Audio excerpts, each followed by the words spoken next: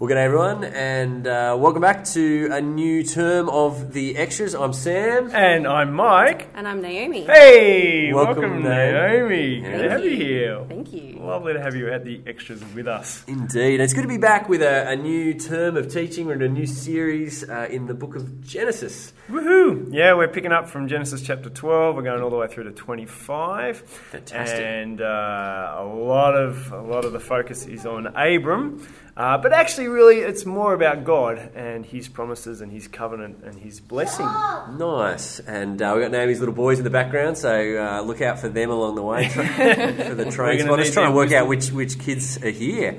But it's really good to have you, Naomi, and pick your brains and your wisdom along the way in the extras. Thank and you. Mike, before we get into the questions from Sunday, would love to just, if you can recap for us which part of the Bible, which part of Genesis we're in, and what was it all about? Yeah, thanks, mate. So we kicked off basically at the beginning of chapter 12, where Abram is called by God to go and become a great nation with a great name through whom God's going to bless all the peoples on the earth. And this is God really making a bit of a fresh start, untangling the mess of Genesis 1 to 11, reversing the curse from Genesis chapter 3. This is really very important words from God that really shape the rest of the Bible story and really the rest of human history. It's that important. Yeah, fantastic. All right. Well, we've got a few questions that came through that we didn't get to on Sunday. Maybe, Naomi, can you read for us? We've got the first one there. Is it possible that when Genesis was recorded, years weren't understood as 365 days? And if so, does it make a difference? So therefore, is the point that Abram was an unlikely usher for God's blessing? Nice. Yeah, so you read Genesis, the first, at least 11, 12 chapters, there's some people who live a long time, hundreds and hundreds and hundreds of years. Methuselah, he's the longest, is he? 969. 969. And so people ask the question, is this legit years? Is this 365-day years we're talking about here? And look, it is possible that it may not be 365-day years, and yet it's possible that it is. Because what seems to happen is as we move further away from creation and as sin has more of an effect on the world, people's lifespans actually decrease. It seems to be a result of the curse and sin entering the world. And Naomi, you said there's a reference in chapter 11, is it, about days being limited to less years? Back after the flood, we see that God, as part of the punishment after that, is that He limits people's lives to, is it 150 years, I think? 120. And so I guess there's a sense there in which we need to hear this as the reality of what life was like back then. Yeah. So it is possible that these years weren't 365 days, but it's also possible that it is 365 days. And so I'm kind of happy to sit with that tension. The question goes on, though, what difference does it make? And is the point that Abram was really that old when we're told he's 75? And is that the reason why it's unlikely that God, surprising that God would use him and Sarai to make a great nation that's going to bless the world? And definitely the rest of the story of Abram, and even backed up by Hebrews chapter 11, definitely says the point is Abram was old. 75 and onwards, Abram is past the age of having children, and Sarai, similarly old and very sadly, is barren. And those two factors definitely mean that these are unlikely candidates for whom God is going to do this miraculous reboot of creation, a new nation with a great name. And so, the whole point of Abram and Sarai is that they are unlikely candidates for this. We're going to see that on Sarai's own lips when we get to chapter 18. She's going to laugh at God's promise, and her reason for laughing is, I'm barren and my husband is old. Yes. So, whether it's exactly how the years work, the point is the age. Yes, absolutely. Yeah. Okay, it's Genesis 6 is the 120 years. Genesis 6 verse awesome. 3 Thank is you. where God limits the age there. Okay, a couple other questions. verse 2, Abraham himself is described as a blessing, Genesis 12, verse 2, or that he will be a blessing. In what way is Abraham himself a blessing? So verse 2, I will make you into a great nation, I will bless you, and I will make your name great, and you'll be a blessing.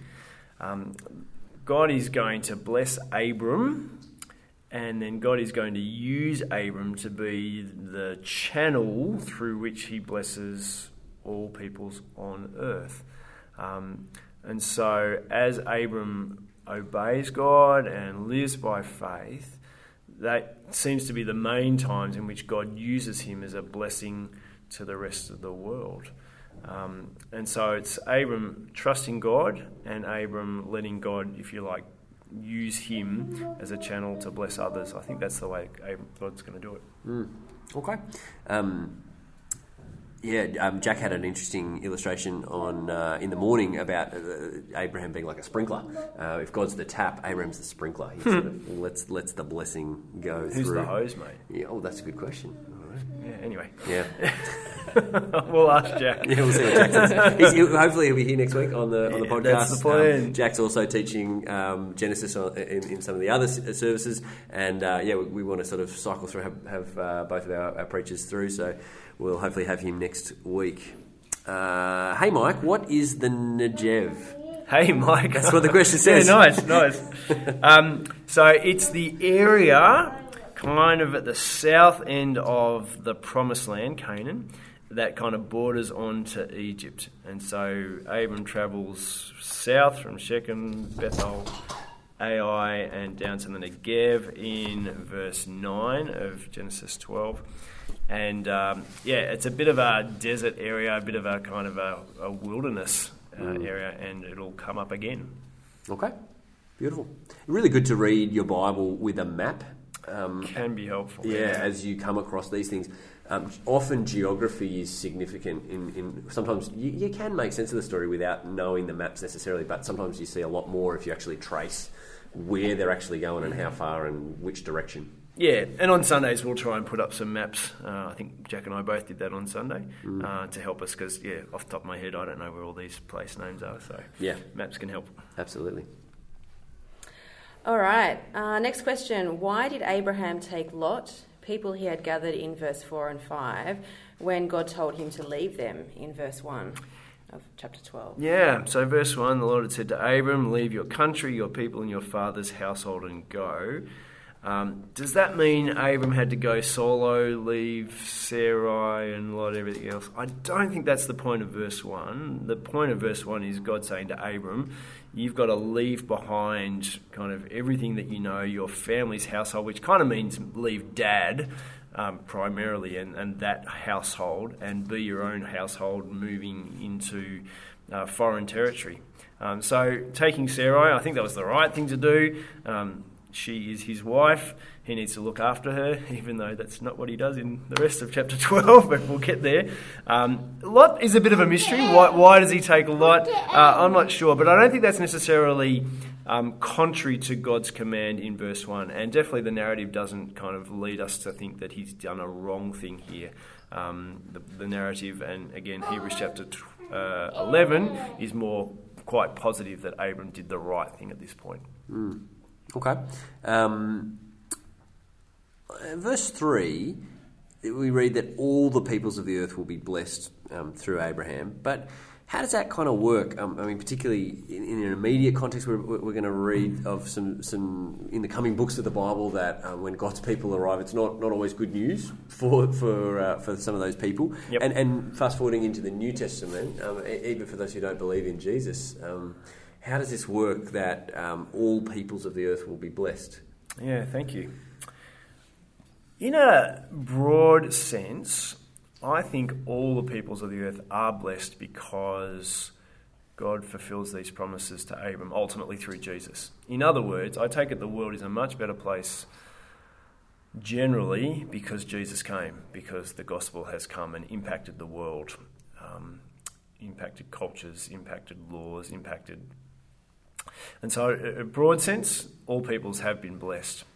But then there's a specific sense, and this is probably where the question's saying that, not every individual person has been blessed through the coming of Jesus.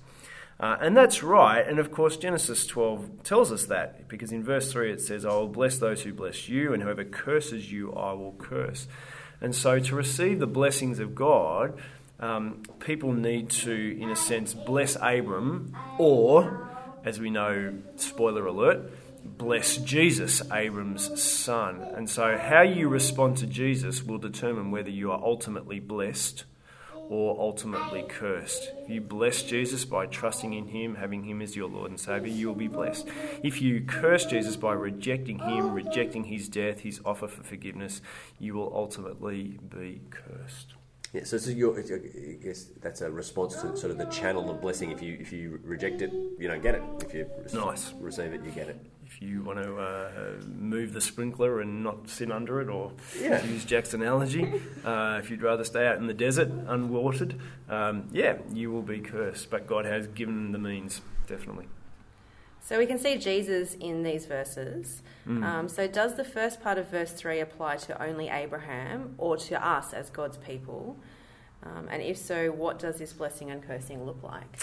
So whoever blesses Abram will be blessed, whoever curses Abram will be cursed. And we do see that play out in, again, Genesis 12 to 25 and beyond, really. That in part, that's the story of the Old Testament. And again, as we see this fulfilled in Jesus, ultimately, those who bless Jesus will be blessed, and those who curse Jesus will ultimately be cursed. And so he is the fulfillment of this. But does this apply to us as Christians? Well, only in a secondarily fashion. Because we as Christians want to point people to Jesus, and yet we are also included in Christ, and Christ graciously kind of says the way people treat us as Christians is a reflection on how they treat Christ, and so the consequences, again, there's a similarity. And so Jesus says to Saul, Saul, why do you persecute me? When he's saying, why do you persecute the church? So there's a link there.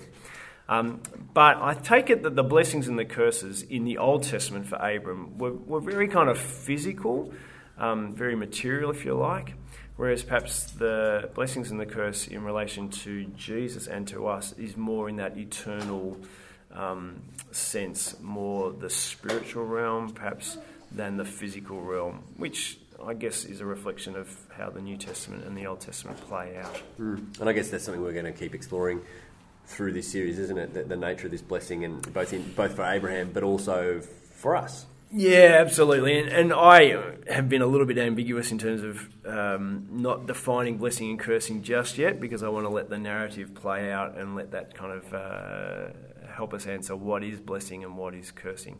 And so I am keeping my cards a little bit closer to my chest, which is making it perhaps a little bit frustrating for some. I apologise about that. But spoiler alert, you can read ahead. You can, exactly. You don't need me. You can work it out. Indeed.